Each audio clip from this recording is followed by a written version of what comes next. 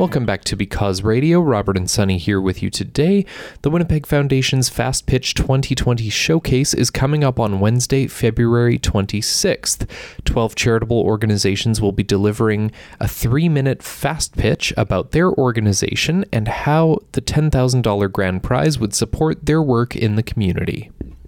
Winners will be determined by a panel of judges along with the audience who will be using their cell phones to vote for the People's Choice Award. Although the showcase is the culmination of the Fast Pitch program, leaders in Winnipeg's charitable sector have been working with coaches from the business and professional communities for weeks to make their cases for support pitch perfect. We spoke with several of the presenters and coaches to find out how the Fast Pitch experience has helped them tell their organization's story and learn more about Winnipeg's charitable sector. For those of our listeners who've never heard of Fast Pitch, here is what Kate Friesen, one of the facilitators of the program, had to say about the overall event and how it has made a difference in the charitable sector. Fast Pitch is like a dragon's den for the nonprofit sector. And you learn how to give an incredibly strong pitch in front of a live audience for money, and you don't have any notes. And they go, what? And then I go, but the amazing thing is you get this community around you of support that is with you for the entire 6-week program, and it doesn't stop there because the relationships you build keep going. So there's Fast Pitch, the event, and Fast Pitch, which is like this web that is starting to build more strongly every year. One of the things that's always a thrill every year is there's at least 3 or 4 presenters who say, there's no way I'm going to be able to get what I need to say and the important things that our organization is doing and this pitch. There's no way I'm going to be able to do it in 3 minutes. And then they all do it in 3 minutes. And so I think it surprises them. And it thrills me because everything in the pitch has a punch. Everything in the pitch is there for a reason. And then for me, what's really great is when I bump into people during the year and I say, well, how are you using your pitch? And they're going, well, I was at a board meeting the other day and I used the story there. Or I was writing a funding application and I was able to pull on that. Now I know how to combine stats and strong images to make a more compelling presentation. So that's the real thrill. During the Fast Pitch primary, the lead up to the showcase, we spoke with a few of the coaches. Here is Chris Vajner on what she expected coming into Fast Pitch as a first-time coach and the connections she's made since. I didn't quite know what to expect. I went to the information session with my colleague that suggested I become involved. And wow, the speed dating, it was so hard to imagine working with just one person. Everyone was so incredible and the organizations were amazing.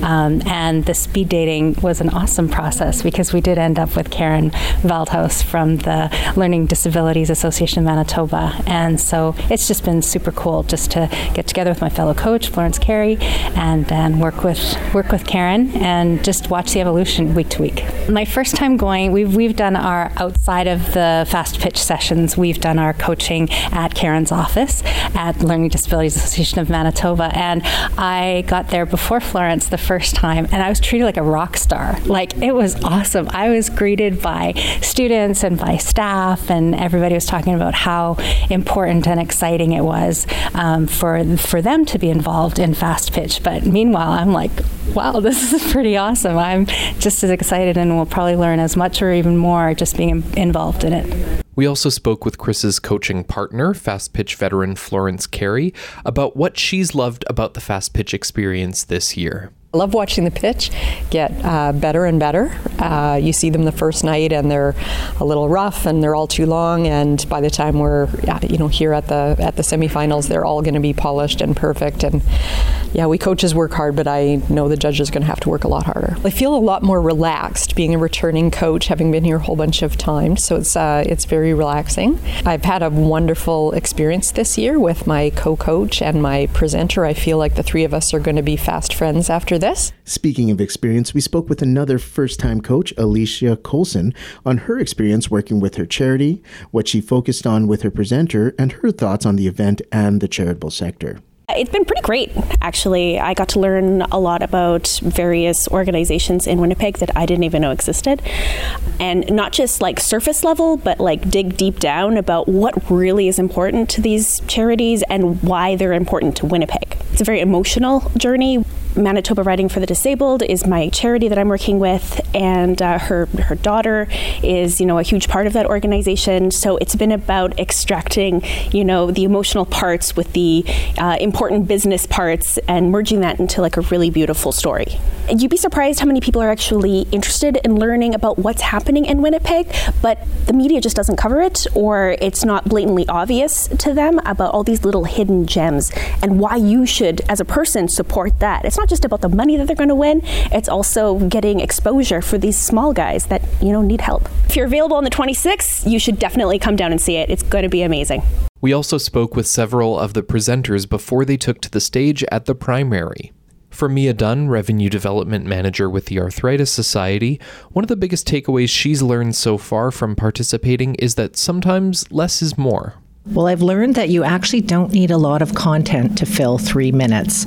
We all want to share every detail, every stat, and we don't need to do that.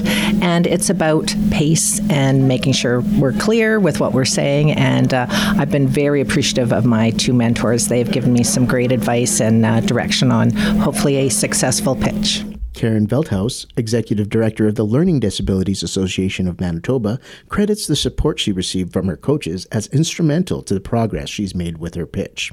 Florence and Chris are my 2 coaches. They both have, like I said, have been so supportive, but just really walking alongside of me. So helping me kind of take it and again, distilling it, right? Me taking my message, but them being able to take it and take out all the fluffy stuff and really get down to the kernel of what we need to talk about. And just... I have to tell you, they've become my friends in a very short amount of time, and I'm honestly going to miss them when this process is over. So just having that, because you're vulnerable when you're doing this, right? And just having them to be able to support you and prop you up is just amazing. And one thing to note about Fast Pitch is that all of the pitches have to be delivered in 3 minutes or less. At the 3-minute mark, the microphone is cut off, so it's important to keep within that time frame.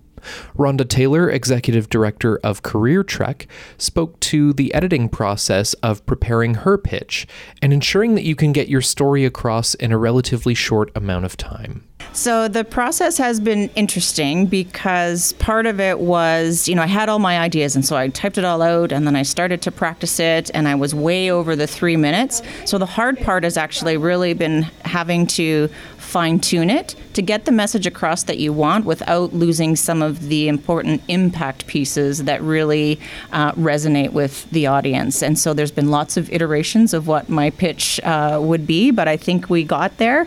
And the idea of, having to practice something from memory, right? Like there's no teleprompter, there's no sort of cues or PowerPoint slides to kind of help you trigger the next thing you want to say. You really got to know this. And for me, I think that's been kind of the most challenging part, is trying to remember the exact points, because I only have 3 minutes. I could talk about my work, for a really long time, but I know my mic is going to be turned off after 3 minutes.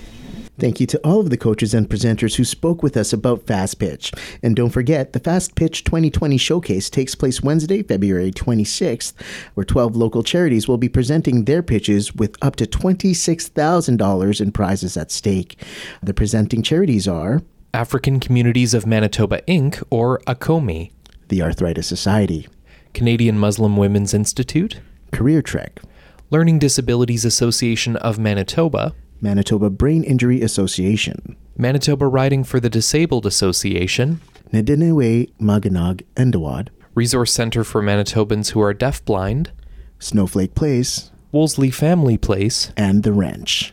It's going to be an inspiring evening, so we hope you'll join us for the Fast Pitch 2020 Showcase. Again, that's Wednesday, February 26th at the Met at 281 Donald Street. Doors open at 6 p.m. with the program starting at 7 p.m. Tickets are $25 and are available at fastpitchwinnipeg.org. You can get them online there. And last year's event sold out, so don't wait to get your tickets. Again, you can get tickets for the Winnipeg Foundation's Fast Pitch 2020 Showcase at fastpitchwinnipeg.org. Because Radio is produced by the Winnipeg Foundation in partnership with 93.7 CJNU FM. If you'd like to listen to previous episodes or subscribe to our podcast, please visit becauseradio.org.